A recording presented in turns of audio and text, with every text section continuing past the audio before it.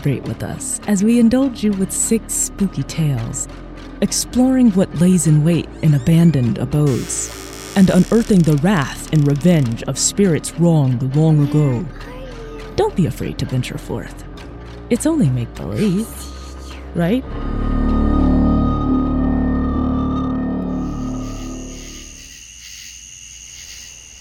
The master of the plantation was a firm supporter of the Confederate president and had committed to send as much food as he could to the Southern Army. Things were going well at first, until the Yankees began attacking the master's supply lines. The master suspected a traitor among his slaves, and soon discovered that the Yankee spy was a slave woman named Big Liz. She was a behemoth of a girl who could pick up 2 full-grown pigs, one under each arm, and cart them over to the slaughterhouse without assistance. If he confronted her directly and she fought back, she would take him to pieces. So the master came up with a different plan to rid himself of the spy.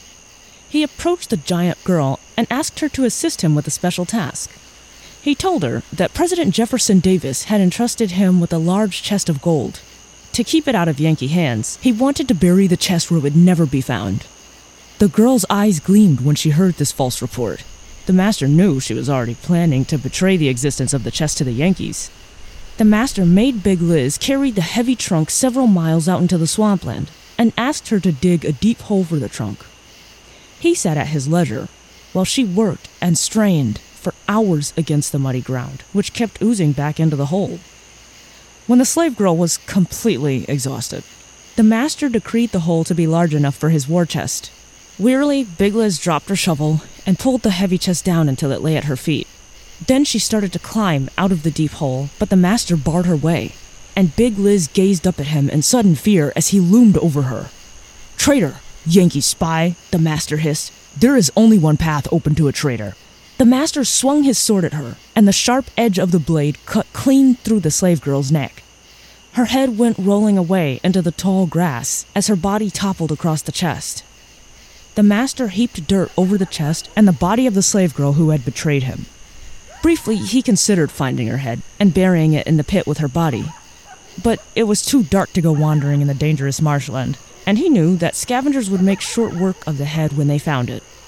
As the master walked toward home through the dark swamp, he became aware of a prickling sensation at the back of his neck, as if someone were watching him. The master walked faster as clouds obscured the light of the moon. His teeth chattered as a breeze cut through him like the sharpened blade of the sword at his side, and his straining ears picked up the sound of footsteps on the path behind him. The master was filled with a terrible, superstitious dread of demons and witches and ghosts.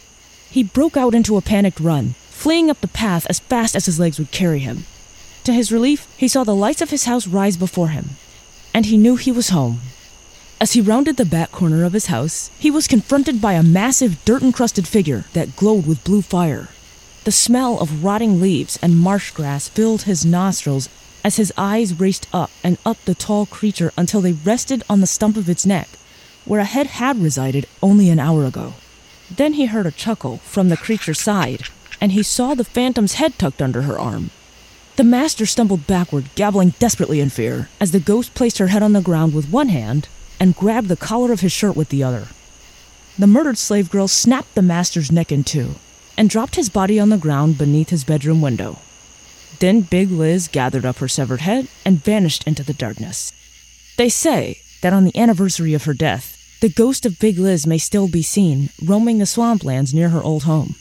To this day, anyone foolish enough to walk near her grave will be driven away by the phantom.